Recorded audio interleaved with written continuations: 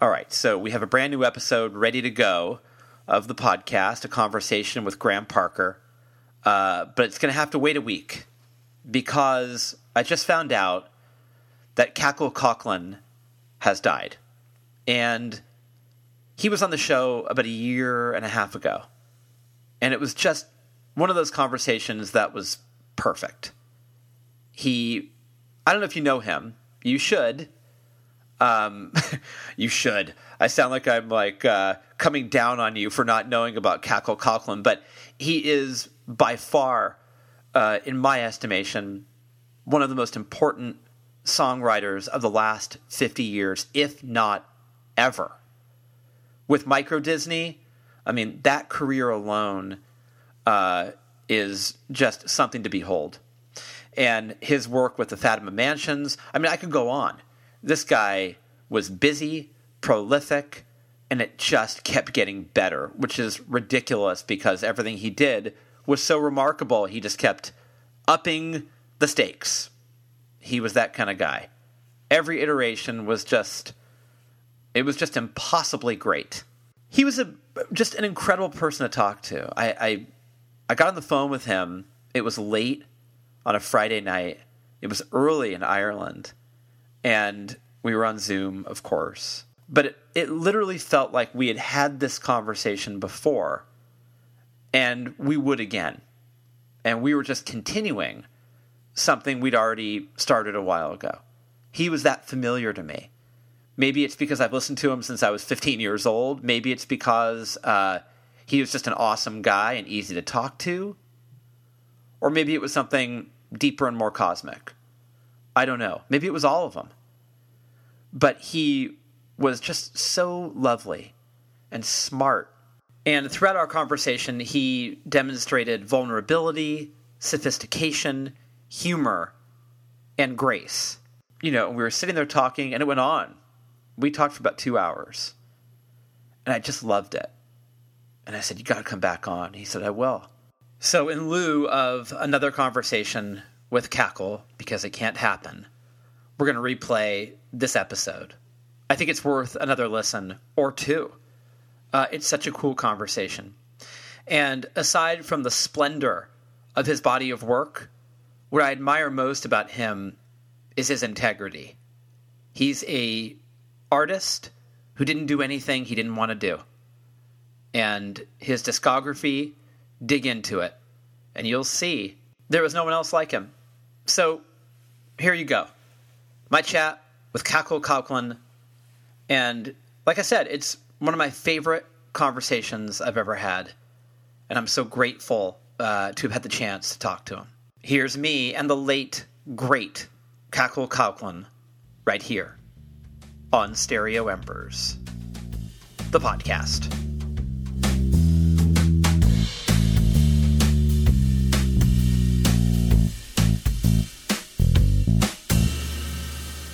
There's always a sense that that you're perhaps failing to take account of something really massive, such as not being able to play live.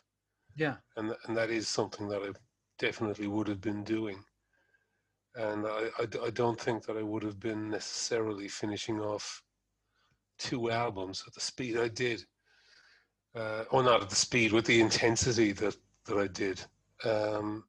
No, I mean, I definitely don't regard that as effort wasted.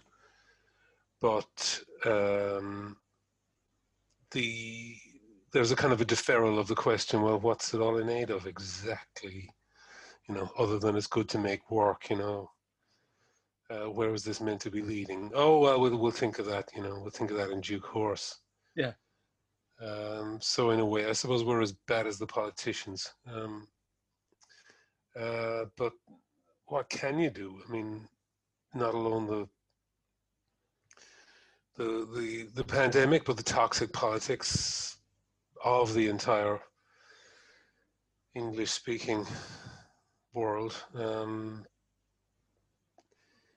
It just gets it's too much to take on. You know, I mean, I don't know if you heard, but the latest thing in Britain now is that musicians are likely to need all manner of crazy documentation to go and play on the European continent, which is pretty much back the way it was in the 1980s, if not actually worse, because of the procedures that were there then were at least kind of known about and, I won't say road tested because they didn't work very well, but, people knew what they were up against approximately. But now, we don't really know what we're going to be facing. And it's a significant battleground in the culture war. It's not as important as students not being able to go and study on the continent, but nevertheless, it's another big question mark in the life of anybody who's trying to make music. Yeah, I mean, like, I imagine that for artists, it's a massive crisis of, right? Like, if you're beginning a career, if you're mid-career, if you're Neil Young, I think it hits everybody in a, it's equalizing, I think, in its magnitude. Yeah, and I mean, the fact that it's an equalizer of sorts, what I worry about is that musicians won't behave as if they're on the same side once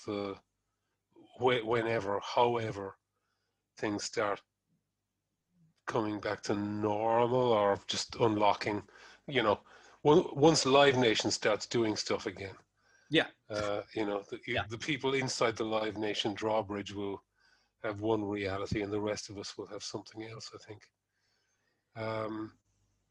Obviously, some people inside will be more responsible and altruistic than others, but you can't help thinking of people like Roger Daltrey and the stuff that he's,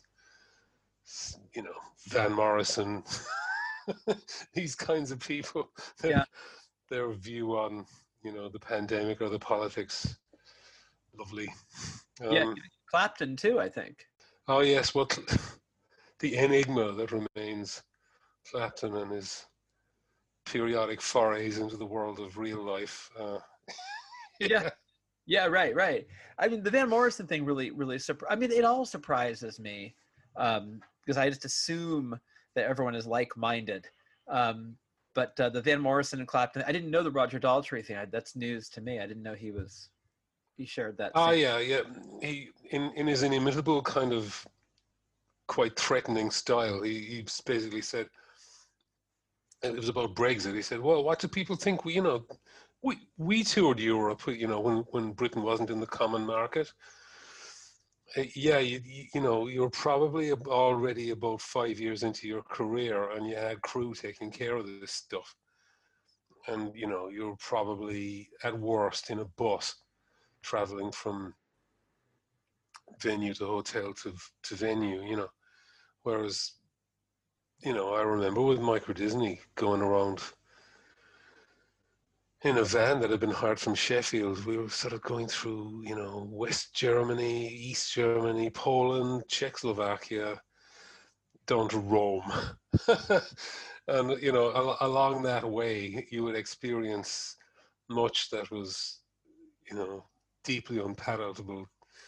In fact, I have to say, I have no nostalgia for the Iron Curtain or the regimes that lay behind it, but some of those frontiers, you would be quite scared. But as long as they didn't decide they were going to just take the van to pieces to look for radio transmitters or pamphlets, you would kind of just go through. Where some of the frontiers in the more supposedly democratic countries, it was just arbitrary procedures, and you'd better have some well-known band's merch on you so you could hand it over and smooth away, or you could be there all night. This kind of thing. So human nature is what it is. I mean, I'm not using it as a way of condemning the European Union, but anyway, to get back to Roger, absolutely zero self-awareness whatsoever. Yeah. What about when you came to the U.S.? Was it tricky even getting in here in the 80s? Because you guys played here. I'm in the Bay Area, San Francisco. I don't know if I was maybe a little too young when Micro Disney was touring. I'm not sure. I feel like you guys played here. No, Micro Disney never got to America at all. With the Mansions, there were several tours, and we did play San Francisco a couple of times. Once in a place called the DNA Club. Oh, the DNA Lounge. DNA Lounge, yeah. And the second time, I think it would have been a university, but not one of the cool ones, because we were not headlining, and that was not a happy tour. So yes, I've been to San Francisco a number of times, and it is a place of legend. Yeah. Well, I mean, a lot of bands from overseas were making their way over here. I wasn't really hip to how complicated that was. Oh, it was, yeah. Okay. Yeah. I read about it in Marky Smith's book. He talked about what a pain in the ass it was to get here. And so you're saying there's a return. There's going to be. It looks like a return to that kind of procedural annoyance. Well, I think the relationship with America will just be what it's been. I don't think there'll be any loosening up, and it has just got stepwise worse over the years. I mean, the last I heard, it was quite common for acts from this side of the world to just be denied H-1B1 visas or whatever it is you need these days, and just on the basis that you're not doing anything an American can't do. And it kind of doesn't matter how much budget you have, because the thing about the old days, which I do not look back on with nostalgia, was that you had to be able to really assemble a case, and really what you needed was an attorney on the US side, as well as going to the embassy, queuing at 5 a.m. Wow. Queuing all day, potentially answering quite intrusive questions and that kind of thing. Have your press clippings with you, demonstrate that you are that you have some unique character. But I mean, you would also need a carnet. I mean, it was costly then. It's costly now, but it's more precarious now, as I understand it. Do you have interest in? I mean, it's hard to imagine, but would you have interest in extensively touring in that way that you did, or is that just not really something that you have the sort of the bandwidth for to do? I don't think I would have the bandwidth for doing it extensively. No, I mean, sooner or later, it seems to me, and I mean, my slant is colored by just the experiences I've had and heard about. I think unless you start making major inroads in America and you just remain touring at the kind of Econoline van sort of level, there comes a moment where you're skidding on the ice on a freeway at 3:30 a.m. in South Dakota or something, and you don't know whether you're going to live or die. Yeah. And the distances you have to cover between shows can be, as you know, just really crazy, and the people who are driving may not be able to get enough sleep through no kind of lifestyle choices whatsoever, just to try to make the gigs.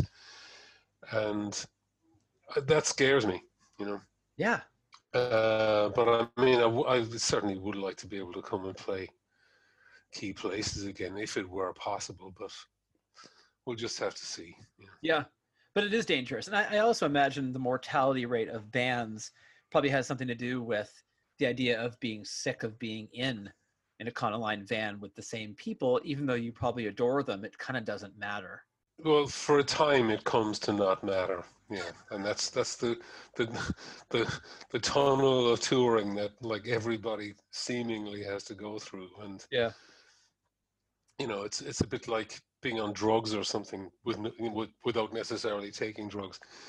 You have to remind yourself that what you're feeling is an artifact of the situation you're in. You don't really hate that person. You don't really whatever argument you just had was just the result of the thing you're going through. It takes immense fortitude, I think, and I think, realistically, I think only a small percentage of musicians actually genuinely get through it. Yeah. The number of people, successful people you hear of, where they appear to be the best of friends, but the reality may be something other. Yeah. Well, look, the separate buses and all this sort of thing. Yeah. I mean, look no further than that Eagles documentary where Glenn Frey and Don Henley took separate planes or separate. They were not planes, but maybe they were separate buses. They couldn't even be near each other. Yeah. Right.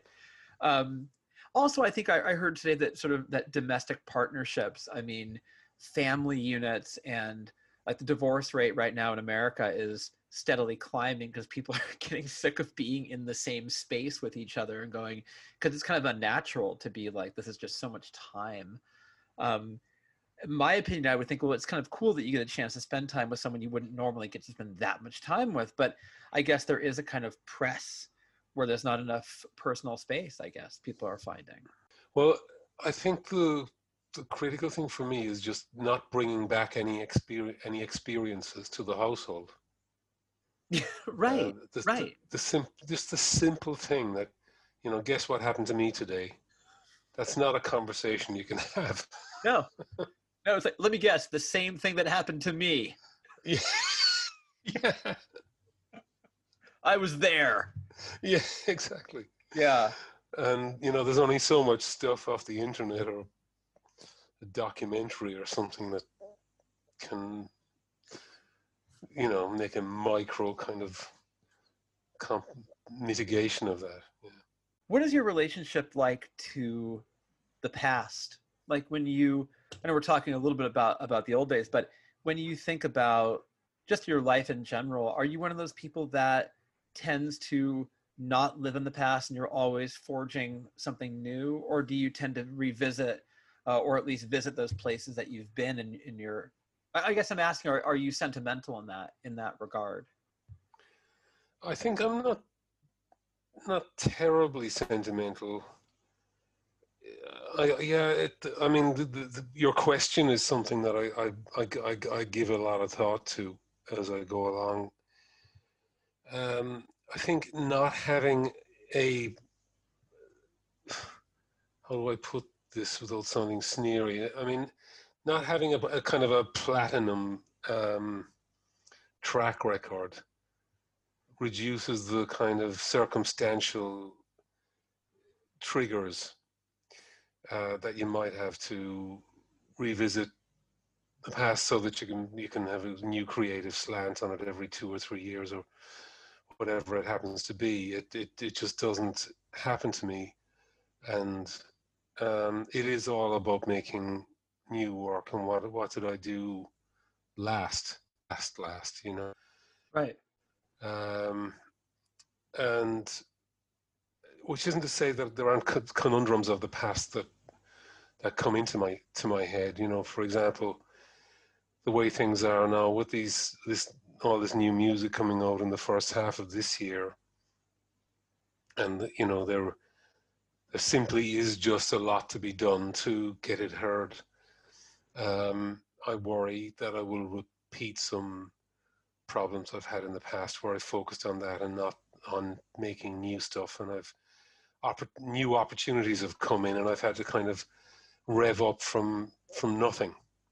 Yeah. In order to meet them, and that hasn't, hand on heart, hasn't always gone well for me. So those are the kinds of things what I tend not to do, because I just don't see the rationality in it, is think, oh, what if that thing had sold better and life had gotten easier. It just didn't, and well, especially once you get past a certain age, your personal life clamors for your attention and can become the main and maybe the only thing for long stretches, and that's the imprint that remains, really, rather than what you were doing before that, when when you were able to be away for 6 weeks or 6 months or whatever, and you know, put all your stuff in storage, or you know, not really have another life. That just seems, those periods seem like other lives. The songs, of course, do come back, because you have to think whether you can play them again, and in what form, and that's sort of constructive. But you know, when we did the Micro Disney reunion shows in 2017, 18, 18, 19 it was, um, it was the occasion of revisiting lots of material. Yeah. And it just seemed like stuff that was written by other people. And I mean, I think it was the same for Sean as for me. I mean, the way we've done things since back then for both of us has changed so radically. For Sean, possibly even more than for me. I mean, he would have his own view on that, but there were things. I mean, for example, we were asked to do a little video piece for the Barbican Centre, which was where we did the London show. And the Barbican Centre is this big arts and residential centre. It's really the only thing of its kind that London has. I mean, it's even more residential than it is arts, actually. It's a classic brutalist style estate, kind of right. It's on the edge of the financial district, kind of as you go into the really ancient historical part. Near places like Clerkenwell, you know, with kind of links back to John Dee and all the kind of arcane history of London. But it isn't really like that, but it is this kind of labyrinthine brutalist estate. And we were asked to do some sort of promotional music piece, you know, to video. So we decided we would do Dolly, which was one of our early Micro Disney songs. Yeah. Just the two of us. And they filmed us in this strange little tunnel of this abandoned conference center that they have there, and we did it, and I mean it turned out pretty good, but we never even really broached the subject of actually playing that in the gigs, because it was just too weird, really intricate. Like, what were we thinking? Thing, especially on the guitar side, but it was complex with the car. Because I was playing kind of Wurlitzer piano, and so we had to establish what the kind of mainstream of what we were going to do was, and it certainly wasn't that.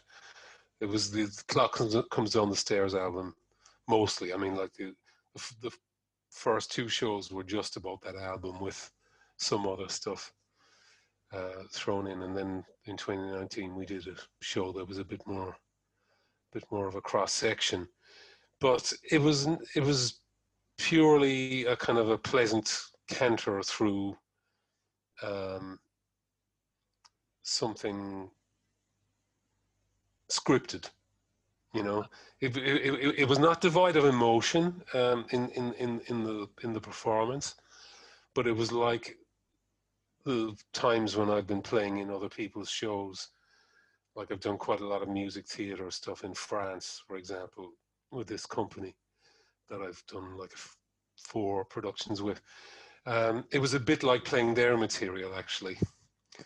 It was, and so much the more pleasant for it, actually, because you didn't have to there was no kind of,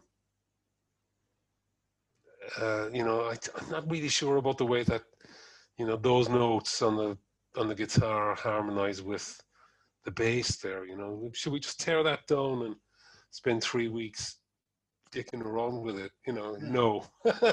There was no question of any of that, which was really liberating, you know.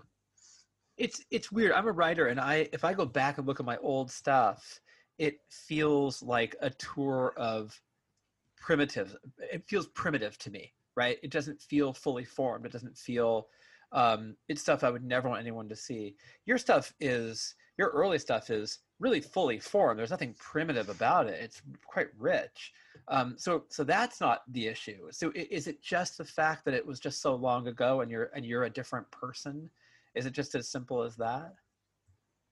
Um, I think it's the kind of the reevaluations of how to make music that have happened for me in the meantime. Because after Micro Disney, I began at least attempting to write material that um, could stand to have a pretty good beating administered to it by whatever circumstances you had to play it in, and at least trying not to make it too specific to the particular instruments and um, logistics that you had.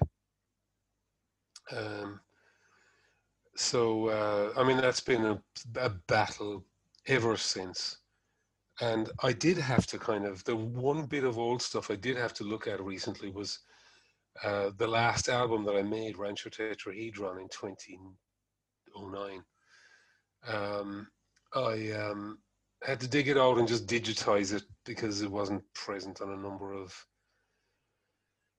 distribution channels and stuff, and I'd let kind of moss grow over the whole thing. So I had to actually listen to it a good few times, and it was a place where I completely failed to write something that could be ported, if you like, to different ways of playing it, to the extent that when we went out and did a few shows, there wasn't really a tour, but we played a few shows, and we didn't really play very much of it. And a lot of what was played was me solo, because I just couldn't face trying to figure out, in the limited rehearsal time we had, um, how to do it. I mean, sometimes having people who were like really technically accomplished can mean that you don't want to dilly-dally. You don't want to try people's patience. And it was a case of that, you know. So, I mean, whereas with the Micro Disney stuff, there was never any question. With 95% of the material got played live extensively, no matter how intricate or fiddly it was to do, in terms of the notes that were being played. The technology was very straightforward. So it didn't matter whether it was in an L-shaped room with two PA systems in Poland at 3 o'clock in the afternoon, or a more successful show in London, 4 years later, with a conventional PA system. It was all one approach. So that is I guess what I'm saying is that is the thing that remains a riddle to me. Uh-huh. I'm still trying to crack it, but I think most of the stuff on my new album has already been taken apart and put together many times, in its finished form. With the Grand Necropolitan Group, I played a good few of the songs in live in 2019, because the plan was to sort of go from just playing stuff live to deciding, well, we're going to do a 4-track EP now, let's just do that, and see what happens, and then maybe do another one, and just do a bunch of recording, and sort of at the end of it maybe do a vinyl compilation of the most cohesive cross section. Well, my personal circumstances changed, and then the pandemic happened, and so the compilation work really had to be done in the mind, and it just turned into an album. Yeah. It seemed like the practical thing to do, but it was certainly not Taylor Swift getting together with Dawn done super fast broadband with platinum, collaborators to do something from scratch. Right. Well, do you feel you're getting closer to cracking that riddle that you were talking about, or do you feel that it's still as elusive as ever? Not quite as elusive in terms of the readiness of the material, because I think I have, even by the time I get to a demo that I'm happy with, most of these things have sounded very different, at least once, if not more. So that's good.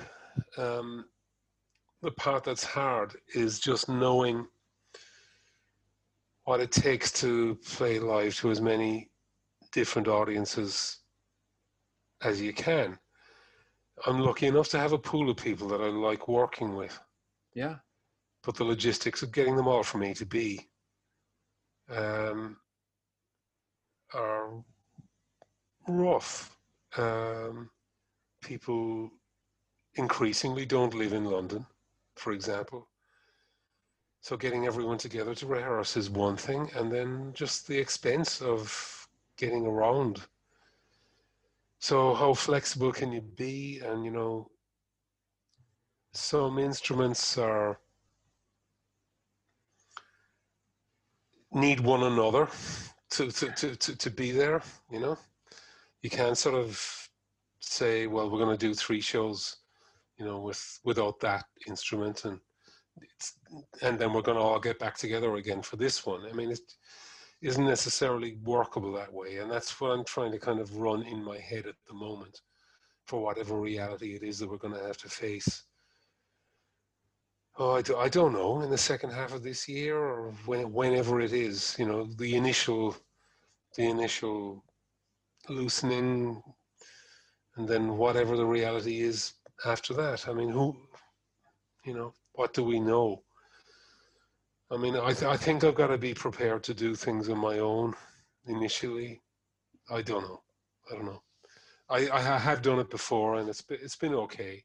It's nerve jangling for me, but I can usually manage to relax, and I think maybe it is something I need to get more comfortable with for those outlying things, where they are worth doing, but they're not feasible to do with everyone.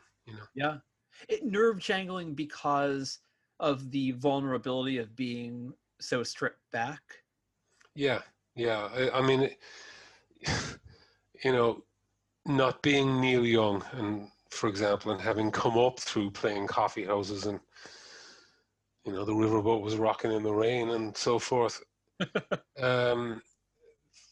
I came up through 4 or 5 people playing frantic noise, and that was my introduction. That was my kind of guide rope. So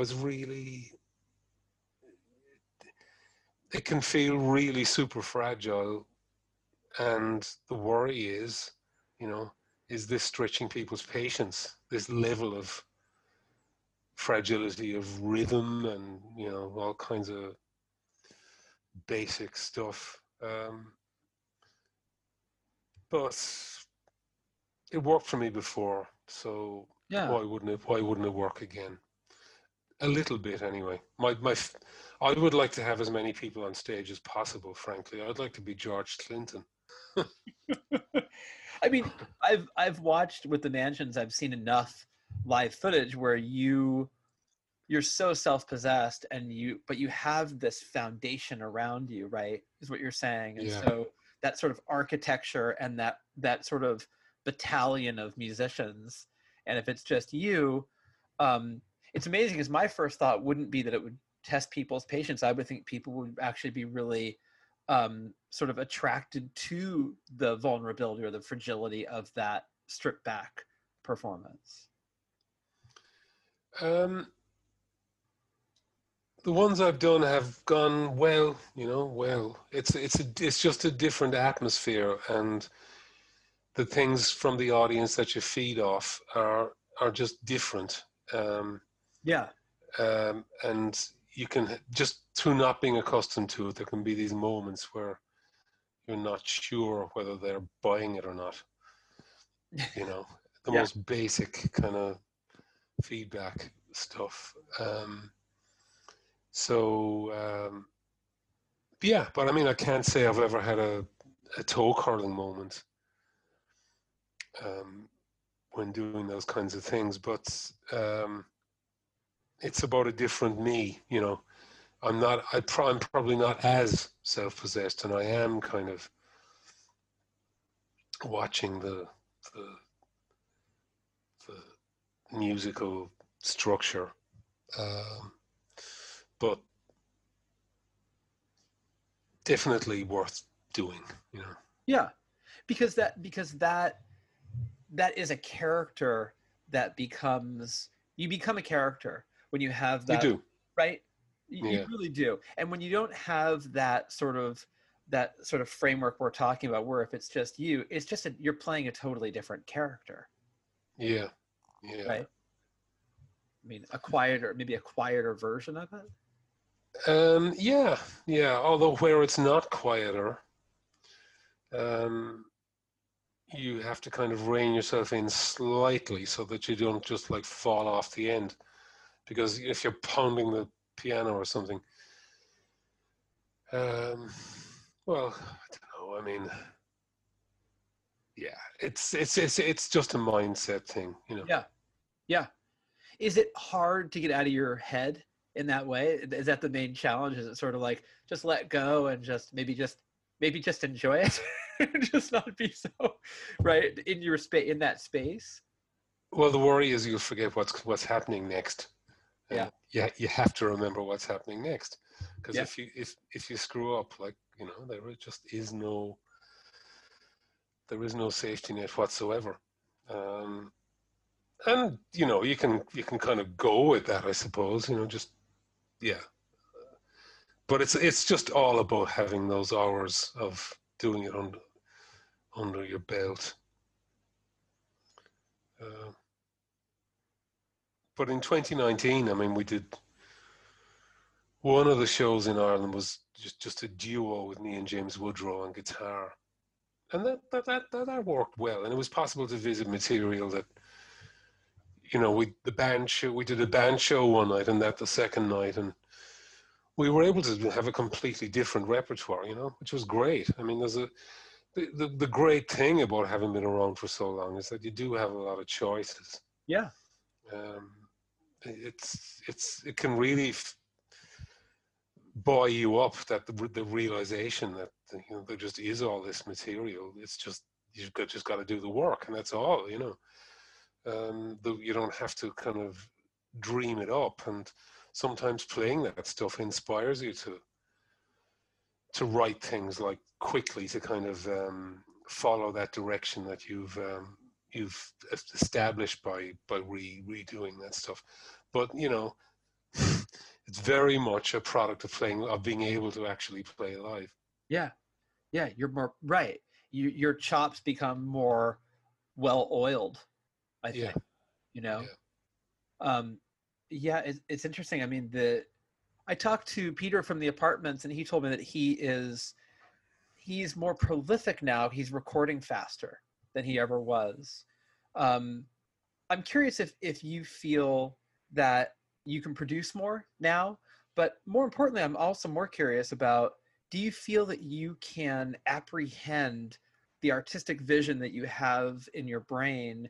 Do you think that because you've done this for so long, it's easier for you to execute that vision, and then taking it one step further with what Peter's doing, and are you able to sort of get that recorded quicker than you used to?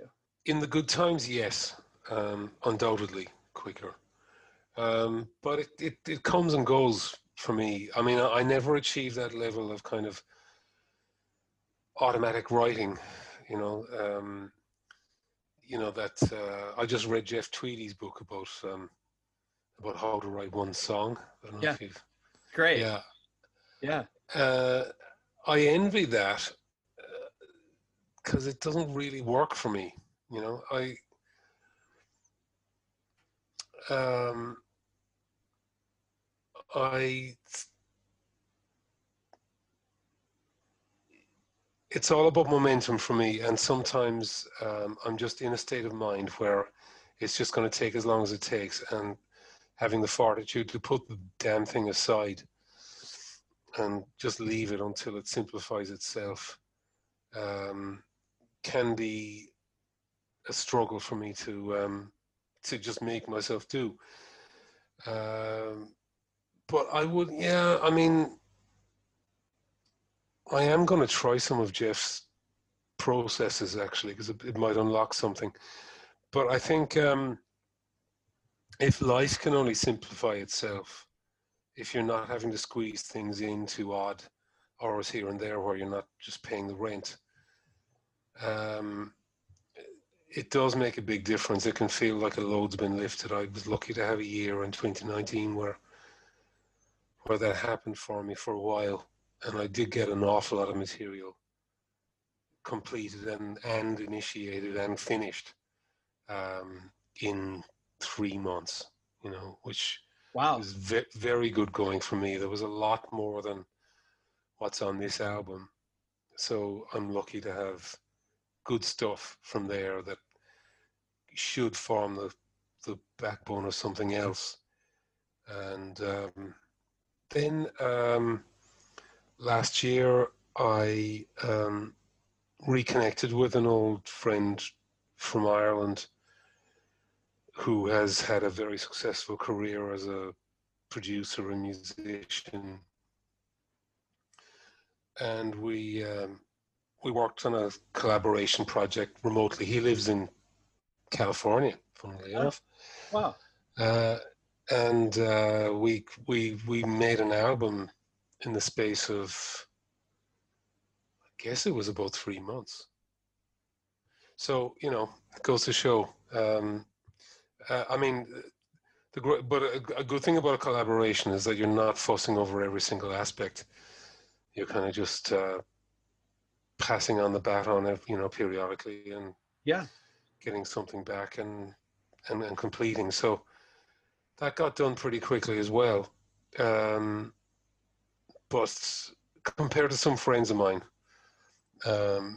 like my friend Luke Haynes, for example, he can literally set to writing and recording an album, and it just gets done, I think, a lot quicker than 3 months. But he has the facility that I don't particularly have to fasten onto a concept, what this project is about, and execute it. I get waylaid. I get waylaid by lyrical or kind of emotional preoccupations that I want to do something with, and I get waylaid by music I've heard while I'm working on the thing, and it just becomes a bit winding. So maybe the best thing for me is that things do have to happen very quickly, because that means that fewer other of those kinds of things, especially music I've heard, gets to intrude. There have been projects such as the final Fatima Mansions album, for example, where I was such a geek for things I'd been listening to that I drove the producer to distraction, because I was always just saying, can we introduce a bit of this? And it was Jerry Harrison from Talking Heads and all, who I have immense respect for. Yeah. Which has only been enhanced by the years. Hearing Remain in Light or something now still is just a real head scratching experience of really high quality. But he had a way more focused outlook on things than I had, and some little synth squeak here where I wanted to, if we put a bit more delay on that, or that kind of thing. I'm not like that anymore, and I wasn't like that for very long, actually, to be honest, because it was those songs had been sort of worked up by me on my own too much, and there's a lot of impracticality But it does show the kind of the evil that I'm capable of, when left to my own devices for too long. Send my appeal without delay from this place of thumps and cries. My hands are slick and my breath is thick, and I can't reach to rise. My balance gone, my skull a bomb, its casing warped and cracked. In this decade which I refuse to name, in this glass house beside the tracks, fields of home, warm light of love, these things I can recall.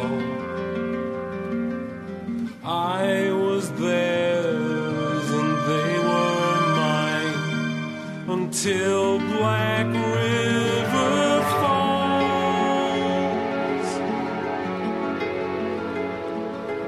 The horses came at 2 a.m. Their manes flayed the window pane, and they bore me off to a muddy plain where the villages were in flames. And we rode all night, for they would not turn, though I begged and cursed and wept. They delivered me on to some angry man who punched me until I slept. Children called me father once, flesh and blood and small. I must have roused their hate or blame to earn Black River Falls.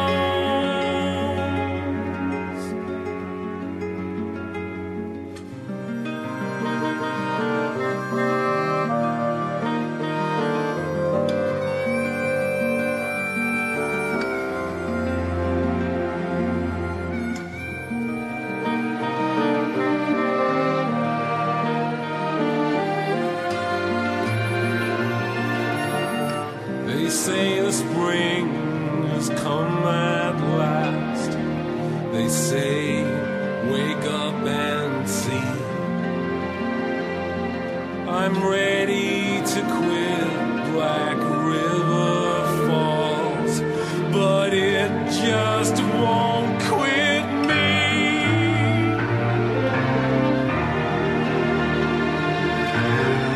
It just won't quit me.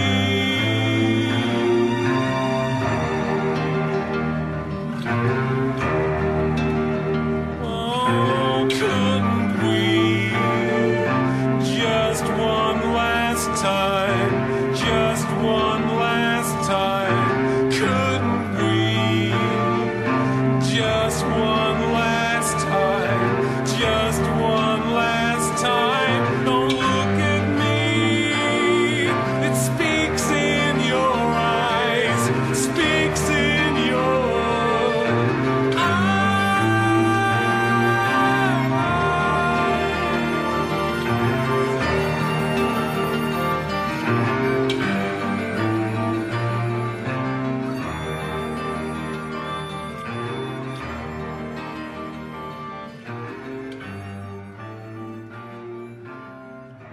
You were hearing music on the radio or elsewhere and you thought, oh, I wonder if those elements can be incorporated, right? In other words, Yeah. you had your ear open, you were hearing things that you liked, but there's no end to that, is kind of what you're saying, right? Like where does that stop? There's always stuff that you'll hear. There can be, yeah. Yeah. the things of mine that have, well, I mean, in the case of that album, Lost in the Former West, I wanted to do something that was built on what the Mansions was like as a live act, which is this kind of monolithic sort of like engine, and some other things that were coming out of digital technology, like the Young Gods, for example, who I really like, that sort of took hard rock and turned it into this kind of abstract art. Yeah. And then you had some of the more interesting ravey stuff, and it's some of the industrial stuff, and dub, you know. So I wanted to roll all that into one. I literally wanted to roll all that into one, and I was maybe too literal about it, you know. And when you're full of references can only get you so far, really, because they don't mean much to everybody that you're going to come into contact with. And yeah, it was a case of that. But the things of mine, the solo stuff of mine that's worked best has been where I've given myself a brief on the arrangements, you know. Either these are the people who are going to play on it, or these are the instruments that people are going to be playing. Yeah. Keep it to a small set and just do that. But from when I did Black River Falls around 1999, 2000,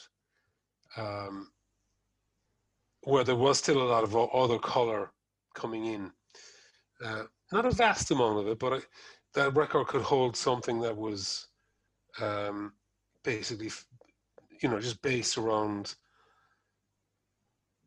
finger-picked acoustic guitar, double bass, drums, piano. I mean, it had strings and stuff on it as well, but we won't go there.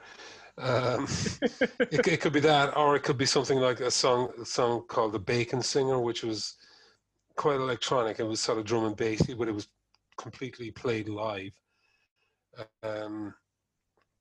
But because it didn't depart in critical ways from the blueprint, it could actually be done. But then over the years, I got commissioned in 2005 to do this live event in Cork, where I come from, because it was the European Capital of Culture that year, and I had to basically write something that could just be played completely live, which was a song cycle and had sort of spoken interludes and things like this. So that was really literally about just piano, accordion, cello, guitar, bass, drums. So it was a somewhat larger group, but it could not be, with that lineup, it could not be a confected thing. There were no electronic keyboards. Right. I mean, the keyboard player was Steve Beresford, a piano player. Steve is from the London free music, free improvisation world. Very, very accomplished player of written music also, but you know, big figure. So I certainly wasn't going to give him some plastic synthesizer and say, you know, Steve, at this moment, can you just turn around from the piano and just play something that sounds like a mellotron? It just, you know, yeah, you don't get Steve on a project if that's what you're going to say, you know. So so that was the way I did it, and that kind of got me. And it was quite successful, and we made a record of it that was called Faubourg afterwards. But when I listen to that record now, I keep waiting for the plastic mellotron to come in, you know, because making records, this is the perversity. It's a bit like you were saying a moment ago about the stage persona. Making a record is also about a kind of confection. It is a confection, and you kind of deny it at your peril. And if it is just one person and a guitar or a keyboard, whatever it happens to be, there is a confectedness about that. And I mean, perhaps that is just perhaps the confection is just the person's accomplishment on their instrument. Mm-hmm. Perhaps that's the confection. And by confection, I don't mean something dishonest. Right. But but there is a thing. It isn't just a captured live performance. It isn't just that. Thought has been given. To get back to the Neil Young thing for a minute. Yeah. He talks about when he recorded his version of Greensleeves in the mid '70s, and it didn't come out until a few weeks back on that archive. Right. But what he had in mind, he had a studio on his ranch, and he would go in there literally whenever inspiration took him. And he wanted to get this version of Greensleeves right. And he got in there one day and he was doing it, and the engineer cocked it up, and the moment was just gone. And he felt he didn't get it then at that particular moment, so it wasn't on the album that he was making, and that was the end of that. So, I mean, what he was doing then, it was just him and a guitar. He was just trying to confect. He was trying to capture a moment, he would say. But to me, that is a type of confection. Right. Because you're trying to make the moment. Right. And I don't have some quasi mystical belief that a moment is a real thing.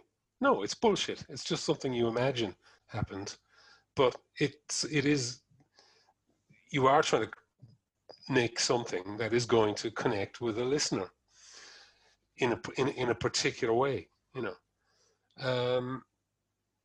So with the new record that with Song of Coatlan album, I've completely taken that on board and sort of said, well, what is my confection? And well, at this particular moment in time, my confection is to just throw in the kitchen sink when it's needed, really, and micro tune every detail. I mean, I had to mix a lot of it myself, which wasn't what I thought was going to happen. But when the pandemic came on, it just became essential to do it. Yeah. So, but really it went pretty good. And for the first time of me doing that kind of thing, I feel I was fixating on the right details rather than just the wrong ones time after time.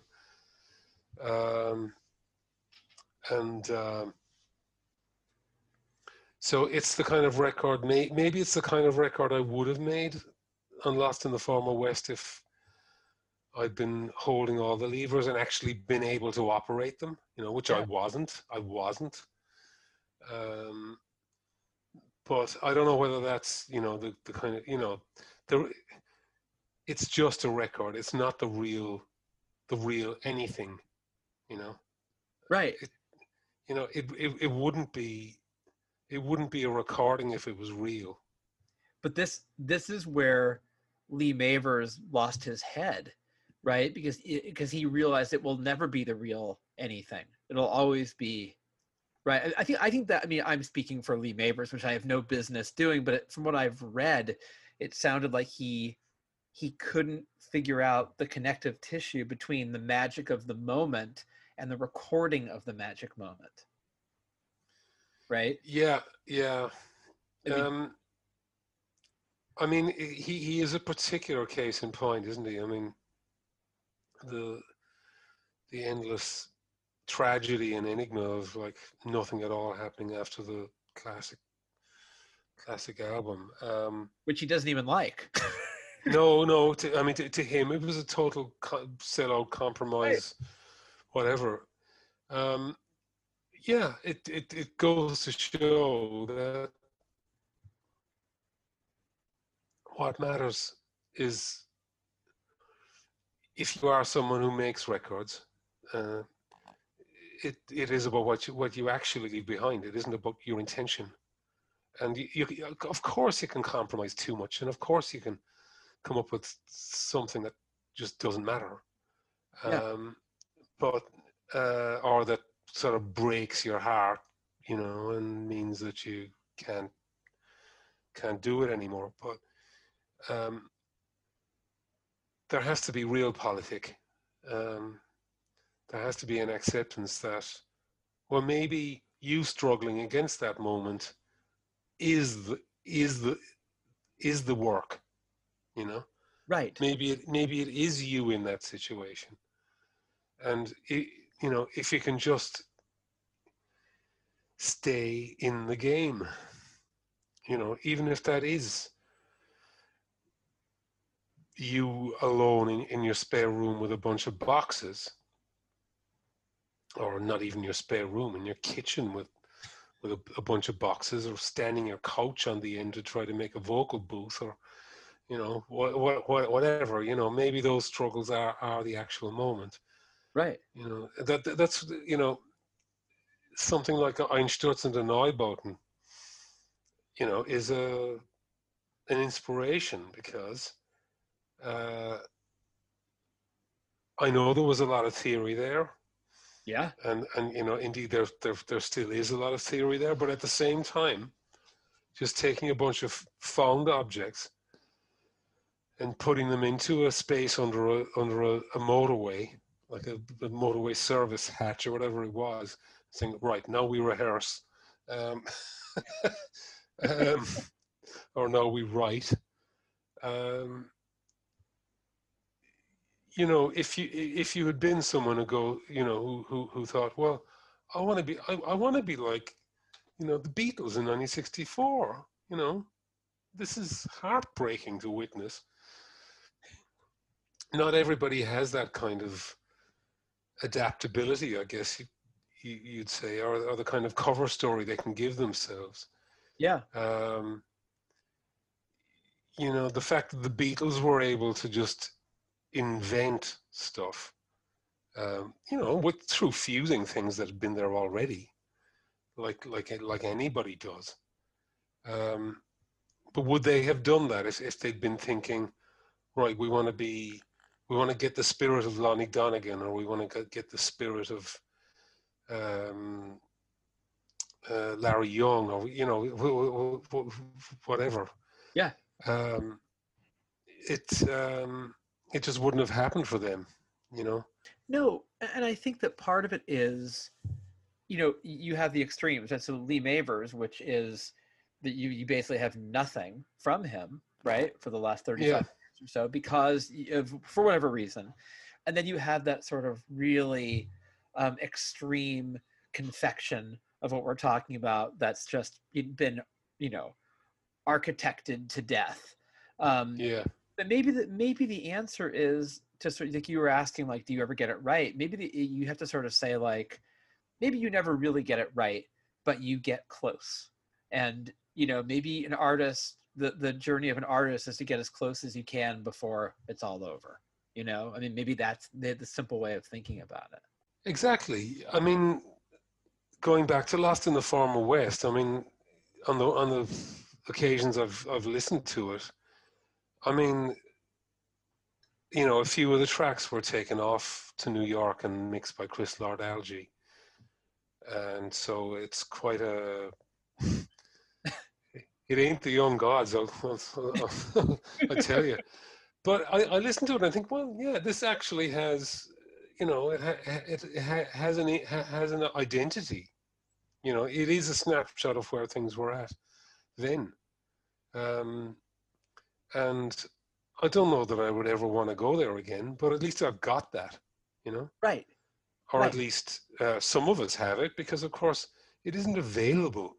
But that's more of a business farrago of failures and malice. Yeah, I mean, sometimes good enough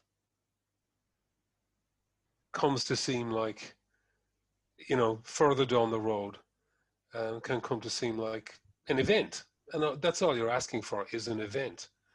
You know, I mean, I've been digitizing DAT tapes that I recorded in the 90s when I was having contractual difficulties and doing all manner of things to try and just like jog me into being able to continue as a musician.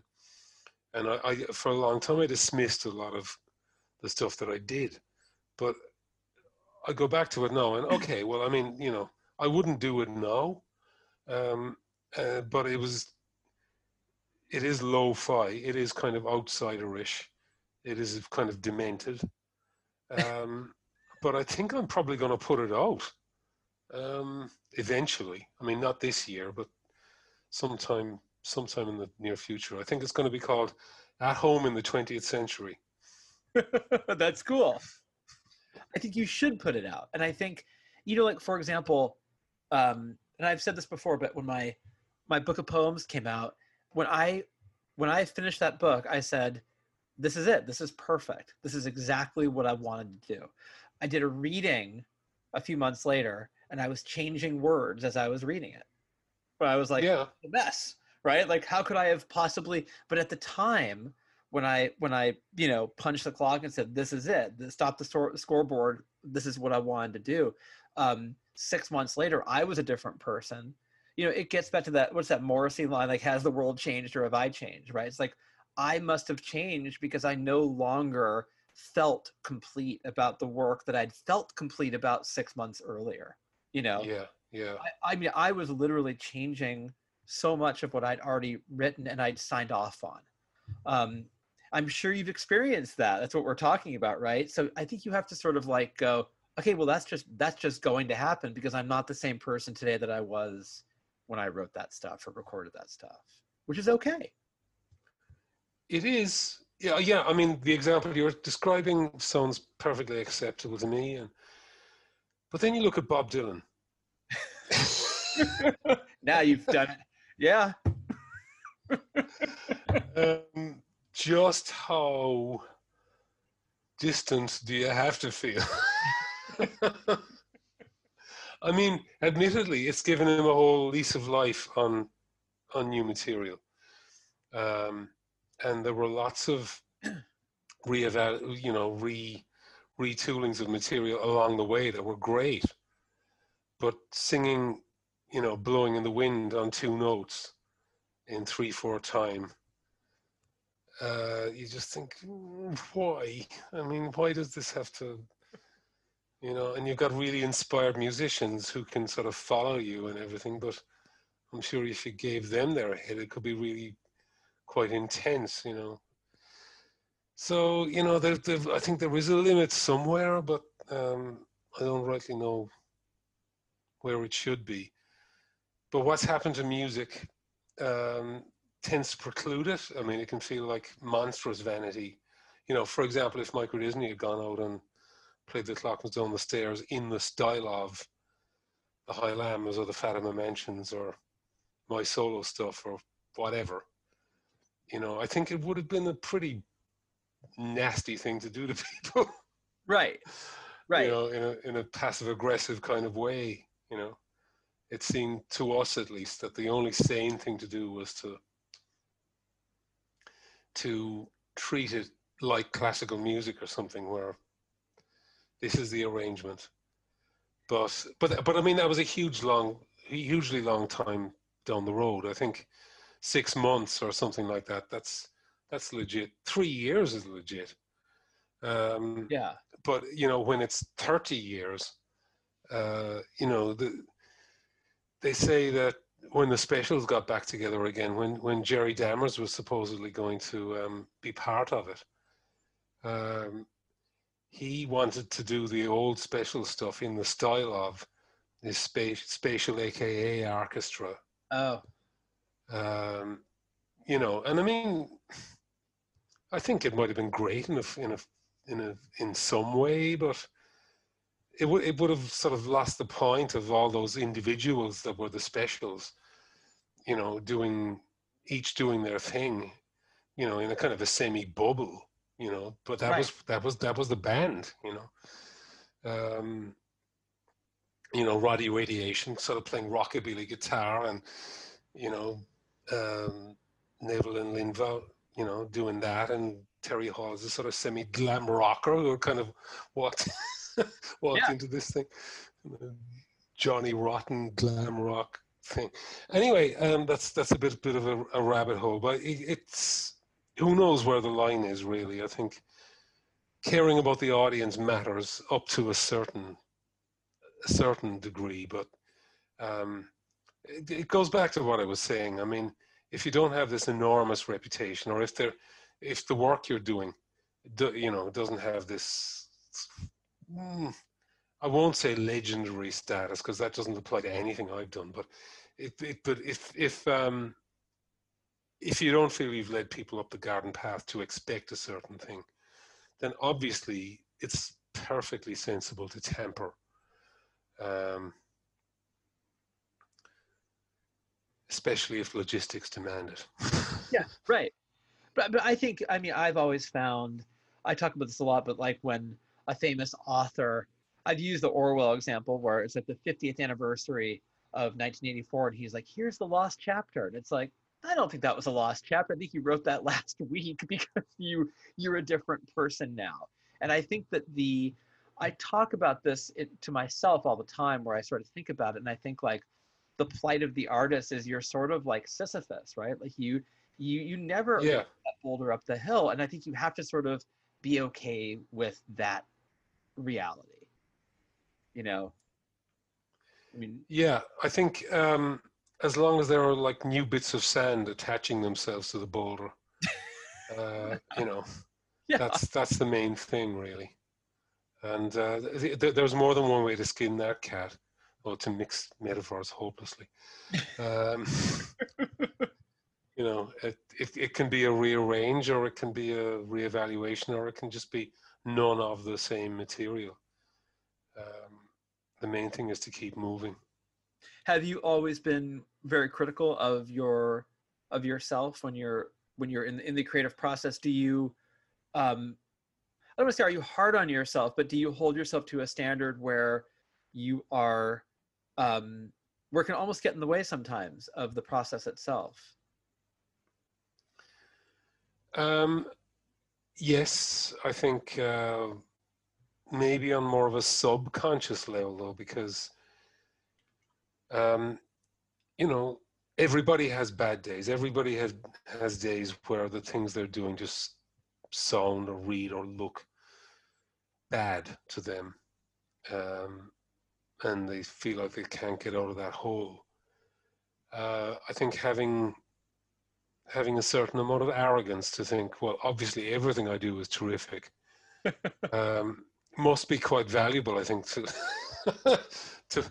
pull oneself out of there. Whatever the ultimate outcome is, I don't really have that. I feel like every day I sit down to do something is the first day of me being a musician, songwriter, whatever. And I have to prove myself to myself. And I can't necessarily guarantee that anything that sounds good to me is going to be accepted by other people. So those are the realities. I try not to bring too much of my personal baggage to it, but inevitably you do. It shows up. Yeah, any sense of your own inadequacies gets magnified in certain ways. But I think there is a particular kind of alpha person, isn't there? The sting. Yep. Who is able to just have this kind of this sunny side up, that says, well, obviously, if I'm doing it, right. ... I'm not knocking it, because we all need something to get us through. Yeah. I mean, but there is something about that. There's like I don't know. I mean, I imagine I've always equated being really prolific in your youth as having something to do with, I don't know what that is, but I feel like when you get older, you are more discriminating. Whereas when you were like, when I was 23, my poems were like 15 pages, and now they're 6 lines. It's like, yeah. There's something has changed where I won't allow things on the canvas that I would have allowed before. I'm much more discriminating, I think, which has helped the process, but also slowed the process because I kind of know what's bullshit. I know when I'm trying to kid myself. And Yeah, I won't allow myself to do that anymore. And I think that's something that has its pleasures and has its burdens. it does. I mean, the culture will tell you, of course, that, I hope I'm not jinxing either of us or anyone else by saying this, that in the case of men, anyway, it has to do with the kind of the procreative urge that, you, you're just storming through everything like an animal when you're young, and perhaps when you're older, the true person is coming through, and maybe they're just too discriminating, or just unwilling to cut the guy ropes, or cut the whatever, just cut the chain, and it can, if you take that too much on board, you just never do anything. Right. Right. But perhaps there is something to it. I mean, certainly in my personal life, I mean, I can say that, I wouldn't want to revisit my youth. I was not my best self, and I'm just talking about myself, not talking about anybody else.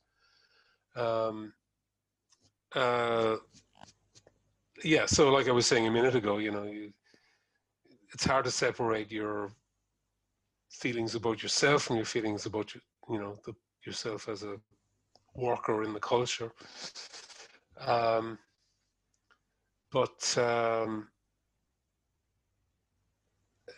To answer your question, I think if I listen to things I've done now, like in the medium term, like last year or something, that I think work, I can see why they work in a way that I think, well, yeah, I wouldn't have been able to cut to the chase like that when I was younger. I would have cut to the wrong chase. Right. It would be something oversimplified and maybe a bit banal, rather than perversely. I was able to simplify it and keep the edge, and that's I think that's what we're all looking for, really, is to pare it down, but for it to have integrity. Well, I don't mean personal integrity. I mean the object, the thing, is entire to itself, and it is able to draw the person exposed to it in. That's the holy grail, anyway, isn't it? I think it is. And I think that there is something about being young where you look at your work and you go, it's fueled by a kind of libidinous virility, right? But it didn't necessarily make you the best editor, perhaps, right? Yeah. So because that creative rush, I agree with you. I equate it to the rush of like sexual energy, and I think that is a blessing and a curse in many ways, where you lose that discriminating thing. And as you get older, I think you're more of a craftsman. I think your stuff has always been beautifully crafted, but for me personally, I think I'm a better craftsman now. My stuff has a better shape than it did when it was like, I love the girl doesn't love me, but I think the girl kind of loves me. I don't love her as much. And then like 1,000 pages follow. It's like, that's how it was. That was the formula. And now it's sort of like, that's just not the way it is. And I think my instincts have sharpened because of it. I mean, that's my take. I don't know if it's true. Well, I think that's where we're all trying to get anyway. I mean, it's a bit like the Sting thing, isn't it? I mean, you've got to tell yourself a good story. So and I'm not saying that in any kind of derogatory way. I think there's nothing wrong with. I mean, speaking for myself, it's hard to hold on to an aspiration, and I think that's a good one to hold on to. Because circumstance can just drum them out of you. I mean, I will have days where I think, Yeah, I've got a certain amount of craft, but I mean, you know, I'm a craftsman. And, I have this kind of Tin Pan Alley outlook on song structure. It's really kind of funny to observe this kind of, uh, it's just a difference between me and Sean O'Hagan. I mean, we're great friends, and we respect what each other do. But as I'm the one who wants to do sort of dissonant stuff and like fiddle on the verges of what, you know, makes sense as the musical content of a song. I have a very Tin Pan Alley kind of like verse, chorus, middle eight, chorus is out or whatever, like outlook on it, where Sean has a much better grasp of just harmony. And I don't mean like stacking up vocal harmonies, although he's great at that and strings and everything, but just harmony, the way that the thing is composed. But he'd rather be dead 7 times than write a Tin Pan Alley verse, chorus. He just won't go there. Yeah.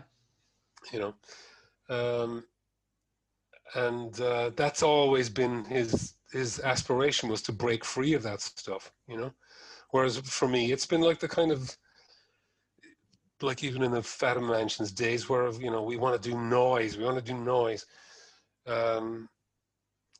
You'd be in a rehearsal and you'd just be doing noise, and like nobody knows where they're going. So okay, right, well, okay, we better have a verse and a chorus. That'll save it. yeah, and well, you know, some of the time it did. So there it is. But it's how the brain is wired, right? I mean, like, you think verse, chorus, verse. Sean's wired in a totally different way. And that's actually kind of cool that you can sort of, you get those sort of, you see what he's doing, and I'm sure he sees what you're doing, and, you know. Yeah, we do. Yeah.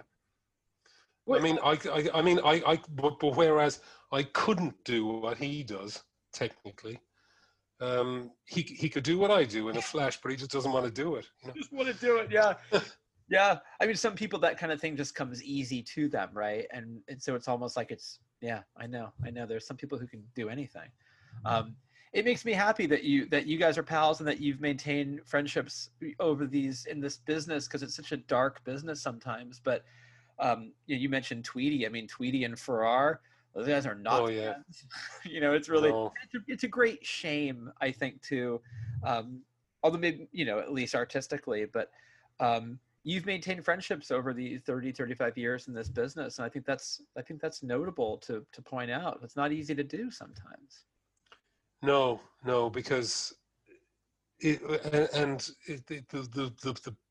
pain that it can cause is so much more acute, because in music we are very much dependent on relationships with people.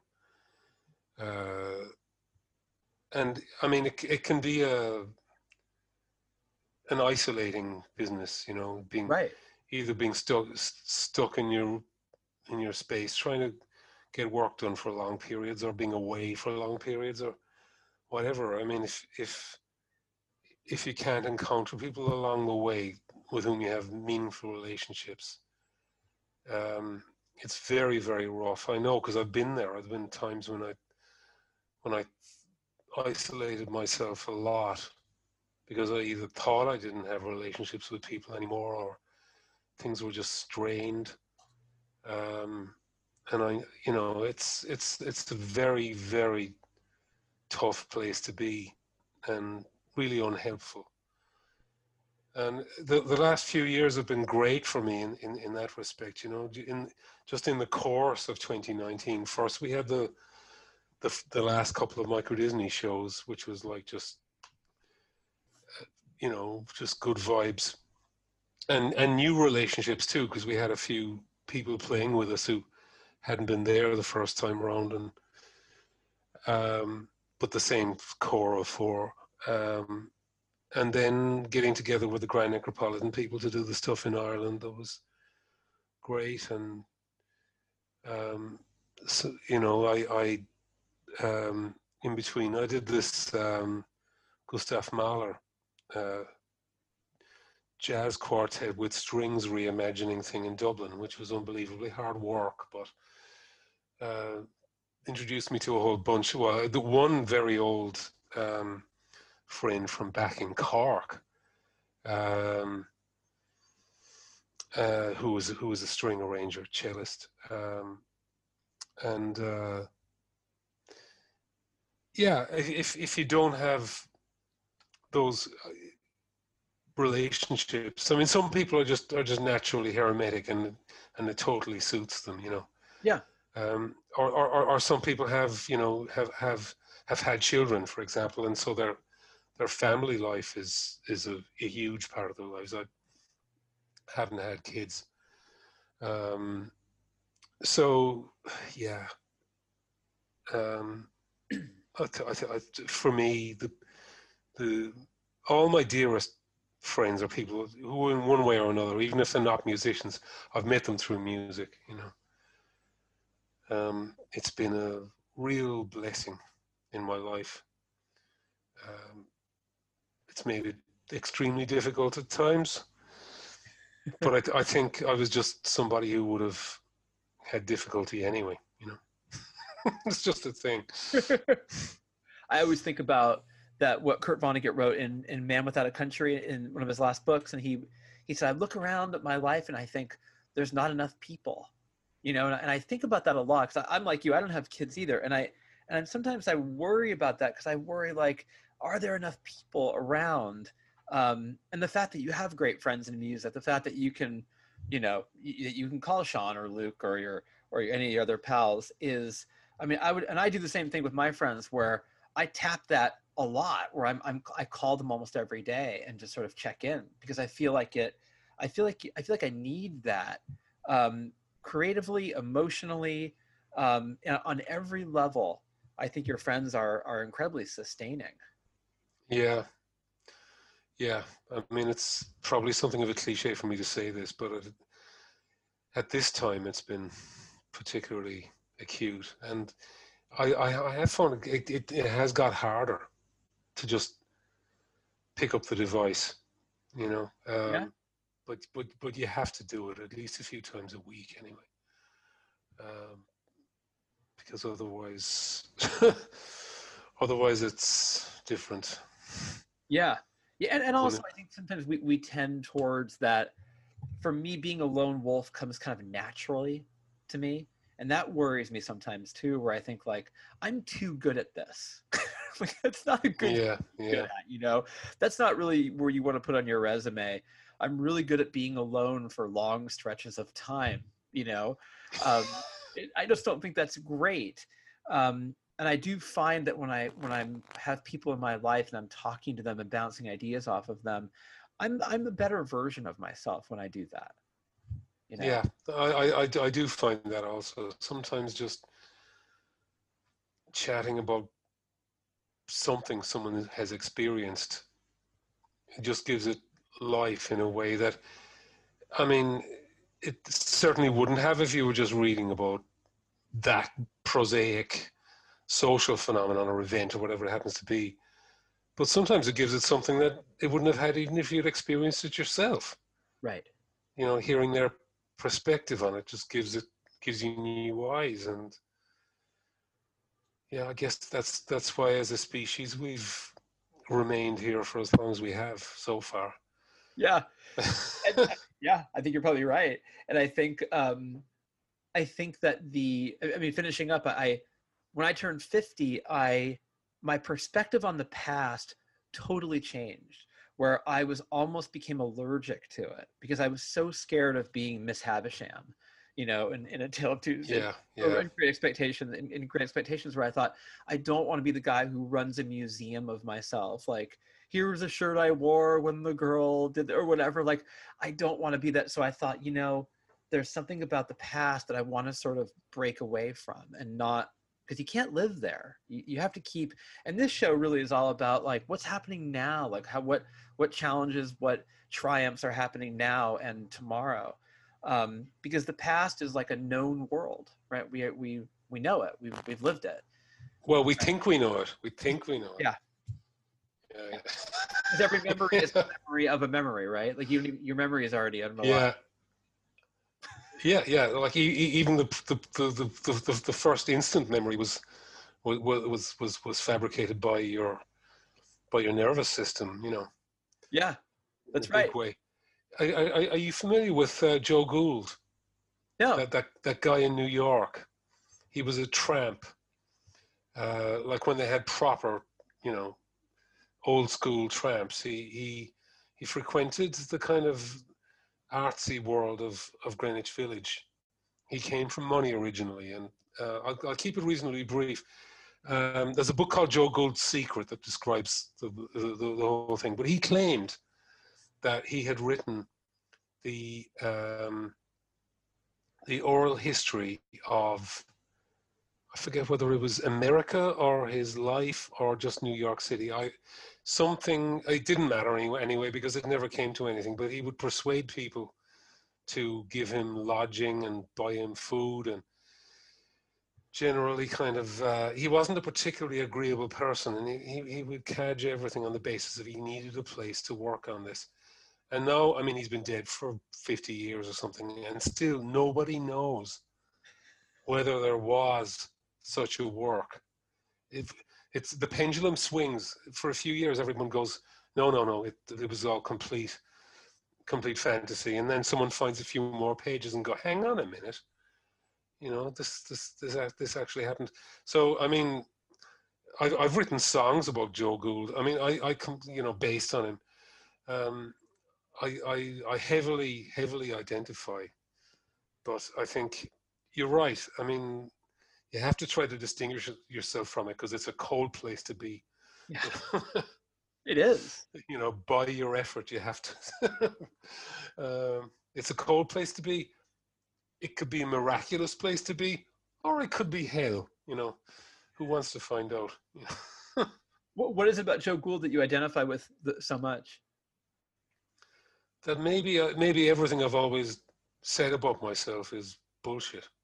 Yeah. You know, and you know, especially with the Universal Records fire and the legalized Pirate Bay that is Spotify and all the other kind of libertarian encroachments on what we thought as musicians we did. With that wind changing, if one is remembered at all in the future, perhaps it will be as Joe Gould, a deluded creature, you know. So that's how I identify anyway. Yeah. I've been actually the last few weeks I've been reading a book about it, and it sort of indicates that it's this book called You Are Not So Smart, and it basically tells you that every narrative that you've created about yourself is bullshit. Like none of it's real. And you've told yourself this story about yourself so many times that it has actually replaced any resemblance to the truth. And I've even caught myself sometimes telling stories about myself. Like if I go on a date, I find myself repeating stories I've told, and I can feel the embroidery coming in, and then it replaces the old one, and then the next time I tell that story, it becomes more fantastical. And I think, like, sometimes I go, "Who am I? No idea who I am." You know, it's maddening. I guess we're all kind of Lee Mavers in some weird way. I think we are, and I certainly count myself in it. Yeah. Somewhere between Mavers and Gould is where maybe the Mavers Gould project. Well, I listen. I think I've started your day off on a very weird note, but I certainly appreciate. Oh, it's been good. It's been fun. It's been fun. I've admired your work for years, and I've always wanted to chat with you. And I'm grateful that we had an opportunity to do that. Me too, Alex. I've had a good time.